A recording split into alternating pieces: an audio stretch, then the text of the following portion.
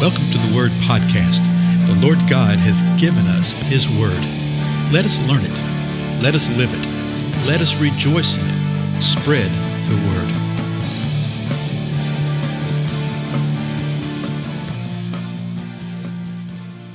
Blessings, everybody. This is Dale. Thank you so much for joining with me today on the Word Podcast. We're continuing through the Gospel of John. We're in the 13th chapter. We looked at the first 5 verses in the last episode. Let's recap those real quick, and we'll keep pressing on. Remember, verse 1, it said that it was the Feast of the Passover. It was just before the Feast of the Passover.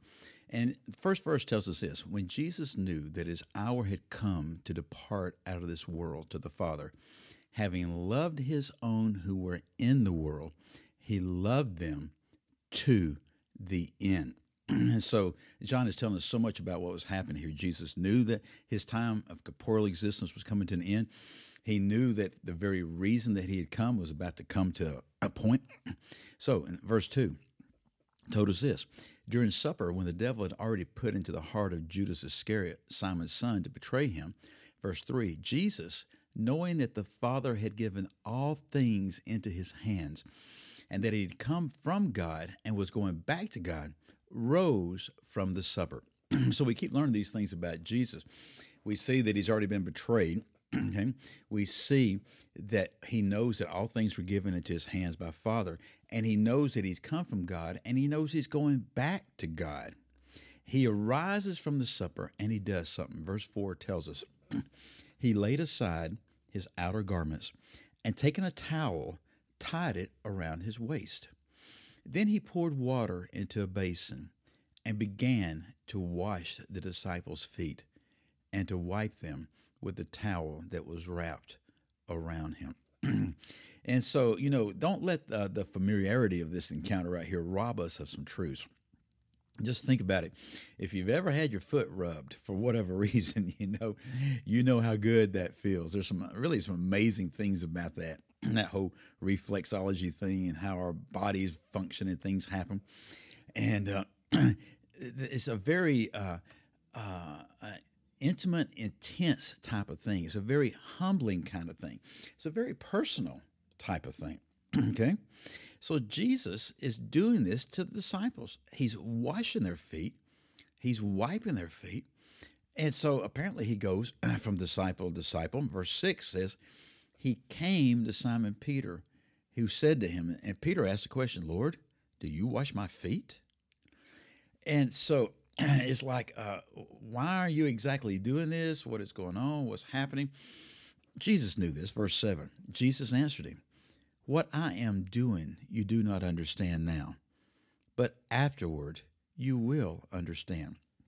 And so much of what happened with Jesus and the disciples while he was here on earth can be summoned in that kind of way, right? They didn't understand it at that time, but they would understand it afterwards. And so Jesus explains that to Peter. Well, Peter, being the impetuous person that he was, that was just not quite the satisfactory answer. Verse 8, and Peter said to him, you shall never wash my feet. And Jesus answered him, if I do not wash you, you have no part with me. You have no share with me. You have nothing to do with me. Well, Peter, in the way that he would go from the dogmatic stance of one extreme to the dogmatic stance of another extreme. Verse 9, he says, Simon Peter said to him, Lord, not my feet only, but also my hands and my head. And so we understand what was going on with Peter. Peter was sitting there going, there's no way that I'm going to let you wash my feet. I don't deserve that. That was really his attitude. Okay? Because he knew that Jesus was Lord. He knew what was about to happen. Jesus had been saying repeatedly he was about to die. And now Jesus was doing this for them. And he says, just no, Lord, you're not going to do this. And Jesus says, if you don't allow me to do this, then you don't have anything to do with me. Well, then Peter says, well, not only my feet, but wash all of me, Lord, and wash all of me. And, just the exuberance of wanting to have everything to do with the Lord, not to withhold anything. And then Jesus says this, Jesus said to him, the one who has bathed does not need to wash, except for his feet, but is completely clean. And you are clean, but not every one of you.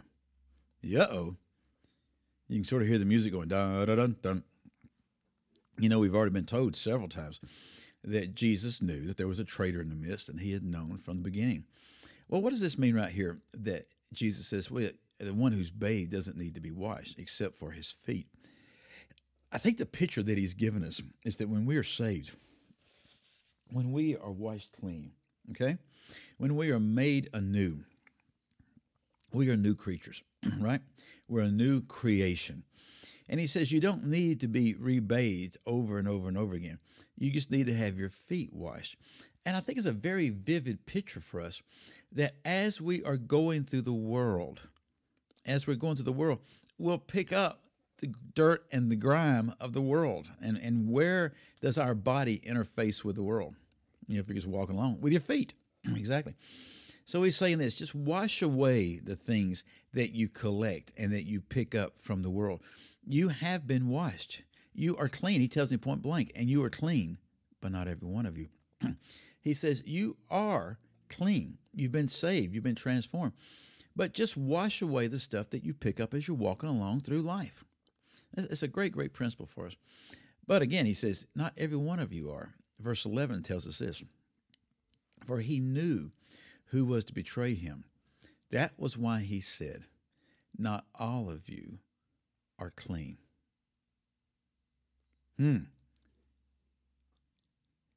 What do you think of that? You actually see some pictures right here. So often people get bent out of shape because, the read passage in the scripture, it talks about that you'll have the wheat and the tare, and that you begin to realize, wait a minute, people that are part of the organizational church are not really saved. And quite often they have no inclination, no desire to be saved, and yet they're very religious, and they're there, and they're problematic, and they do all this kind of stuff day in and day out. We shouldn't be surprised. The Lord had one with him, okay? He had one in his midst. He'd actually called him, and he knew from the beginning that he was. Now, why did he do that? Because the Father told him to. Why did the Father want him to do that? If for no other reason, for a picture for us, for how we're to handle such things, what we're to do. And as we continue going through here, we're going to see that Jesus is given a model and example of walking in humility before one another, not allowing sin to have its day. No, we deal with that, okay? And you see in other portions of the scripture that if someone, particularly if they're a true believer, and they keep sinning, keep doing certain things, then you do some things, okay? You apply what we call church discipline, which you see in Matthew 18 and 1 Corinthians 7 and some other, and Titus, other passages. But the whole point of that is that they would be restored back in the right relationship with the Lord. The one who is not clean is not in the right relationship with the Lord to begin with. And so the attitude is totally different. The attitude there is to continue to present the gospel to them, to continue to present the truth and live the truth before them. And, I think that one of the greatest fields of harvest that we have is the local church. Okay? So many within the local church are not truly saved. Okay? They're not truly saved. And I think God wants to do a great thing with that. I think he wants to save a lot of folks. Anyway, thank you so much for being with me again. I'm Dale, and I'll see you again next episode.